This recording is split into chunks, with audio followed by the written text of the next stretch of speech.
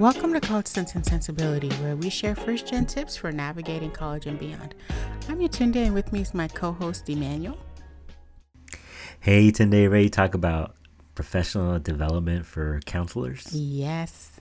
So today's episode, we're going to share what we thought were great opportunities for professional development when we first started, and then maybe mention a few others other than the two major that we're going to talk about, right? That we think, if you're a new counselor, you definitely should have these on your radar. So I think one of the first ones for me is working in California in the community colleges, and we had a lot of students that transferred to the CSU system, the California State University system. So one of the things I really enjoy going to is the CSU community college counselor conference, because I learned from so many different things. Maybe I'm hearing about financial aid, maybe I'm hearing about evaluation, maybe I'm hearing about the institution, like what are some of the most impacted majors, especially for me as a STEM counselor. I hear a lot about what are the impacted STEM majors and how do we make sure that students set them up best for eligibility for applying to those CSUs. Are there certain GPA requirements? Are there certain course requirements? What am I getting? How do I learn? And so I think just going to those conferences, one is it kind of inspires you. I feel like it's really inspiring. It's the beginning kind of a fall. You're getting really excited for the year, and then you're just meeting people, networking, and just getting the CSU representatives, pre-admissions counselor, admissions counselors, admissions representatives, their cards, and networking with them, and really establishing that rapport with them, to me, is something that really helped me as a new counselor, just because I came from outside the community college system. So when I entered, it was just kind of a different an opportunity to just expand my network, right? Mm-hmm. Yeah, expanding your network, that's one of the great, just meeting other counselors. Yes. There's so many benefits. So for me, definitely, one of the main ways that I really developed professionally was attending ETS every year. And I think I attended it every year for the first 4 years of being a counselor, so during the tenure process. And so if you don't know what ETS is, Ensuring Transfer Success, that is the UC transfer conference. It's annual. There's usually one in Northern California, one in Southern California. Of course, during the COVID years, they were virtual. And then, of course, there may be some sessions in between, right? But typically, there's two, and it's usually in May, right? I think that changes, but it's typically in May. Yeah. So for me, what I loved about it was, they always have a beginning counselor workshop. So every year, even though they know they get repeat attendees, they still have a beginner counselor series, right? They don't take it for granted that everyone knows everything. And that was something that I really appreciated. It's they don't talk to you as if you're expected to know everything. And so I think for new counselors, that's really critical.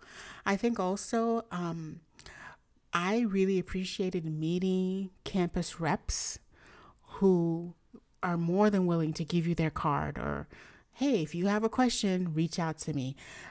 And you always think, well, what are the odds that I'm going to ever need?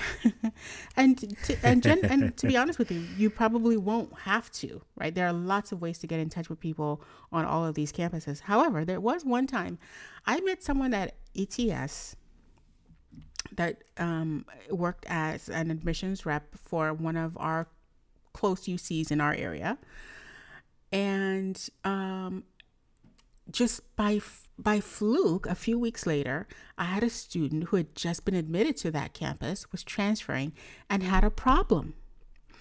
And so I emailed him and I said, we just met. I know we just met at ETS, but this is the problem our student is having.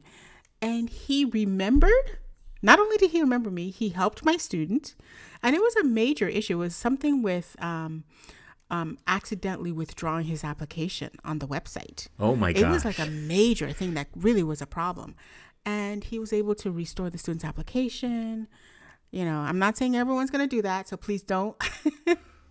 don't For informational purposes only, Exactly, remember. exactly. Every situation is unique. But just being able to do that for the student was such a relief. And so, in addition to just the learning, but the connections you make. Absolutely. And just kind of what you're saying is just sometimes it's so much nicer when you see a face, right? Versus you're just kind of doing a cold email. I can't imagine how many emails they're getting. It's admissions time sometimes, and so, but if you go to the conference, you meet them face to face and you reach out to them, and being able to have that again, or that warm handoff to the student, right? That they can connect with somebody and they can get the help or the support they need, because it's kind of like a little bit of a transition process, right? They're going from us, they're going to a new school, so they got to learn all those new systems and stuff. Mm-hmm. So, yeah, right? Yeah. And I mean, one of the things I think that makes our jobs difficult, but also keeps our jobs interesting, is that there's always changes. Like, you can guarantee there'll be a change. And so these are ways to make sure going to these types of conferences are ways to make sure that you sort of stay in the loop. Now, we've mentioned ETS, we've mentioned the CSU Transfer Counselors Conference, but what other ones would you recommend, if any? So one of the other ones that I would recommend, I'm a STEM counselor again. So UC Davis holds like a pre-health conference, and typically it's for students as well as for counselors, or they have a little bit of something for everybody. But there's a lot of these conferences out there and webinars out there for like STEM students. So one of the things that I would recommend would be that UC Davis pre-health conference if you're a STEM counselor out there, that I would definitely look into to attend, as well as joining an organization that you feel comfortable with, that you feel like that way that you can get kind of that bigger network. And the other thing that I do is I actually check in with different counselors that I work with, or different classified professionals, even just kind of hear like, what are some of the professional development that you do, because it may not necessarily just be for transferring, mm-hmm. right? It may be something for personal, maybe mm-hmm. something for just taking care of yourself, maybe managing, leading, whatever it may be. And so that's the beauty of education. I feel like there's so many things out there, and the more tools that you have in your toolbox, the better you can serve the student, right? So I always, again, me, big optimist, always trying to think about just developing every day. So, mm-hmm. You know what? Before we wrap up, and maybe this will be my one thing, I want to just touch on what you just said, is that about asking your colleagues what supplemental training they're doing. Because recently, in talking to a colleague, I learned that she had done, equity training in terms of how to write an equitable, equity, based syllabus for her class. She had done trauma training. She had done, inclusion training and teamwork-based training.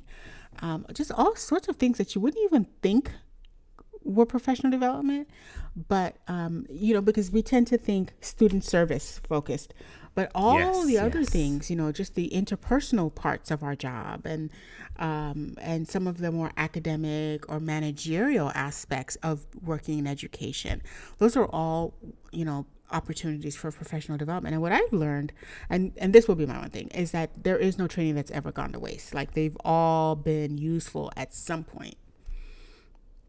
So what would be your one thing? I think I'm going to just kind of piggyback off yours, is try something different, right? Try something different. Of course, go to the CSU's ETS conference, but try something different outside your comfort zone. You never know. You never know what's going to help you professionally develop, and you might find a whole new world out there that you just love, and you could help and you can support. And maybe you're doing counseling for a few years, and then you start getting into counseling but doing a whole different direction and serving in a different way, and you're keeping yourself like just motivated from burning out and just doing different things. So that would be my one thing. Just keep learning. All right, listeners, remember this podcast is for informational purposes only, and please rate, review, and subscribe. We're trying to get to 100 followers, so if you can share, that would be really, really helpful for us. So we really appreciate your support. Yatunde, do you mind letting our listeners know where they could find us at? So listeners, we want to hear from you. If anything we've said today resonates, or if you've got a question, you want to make a comment, you can find us at cc_sensibility on both IG and Twitter. And you can also email us at ccandsensibility@gmail.com. That's CCANDSENSIBILITY@gmail.com. And until next time, keep learning.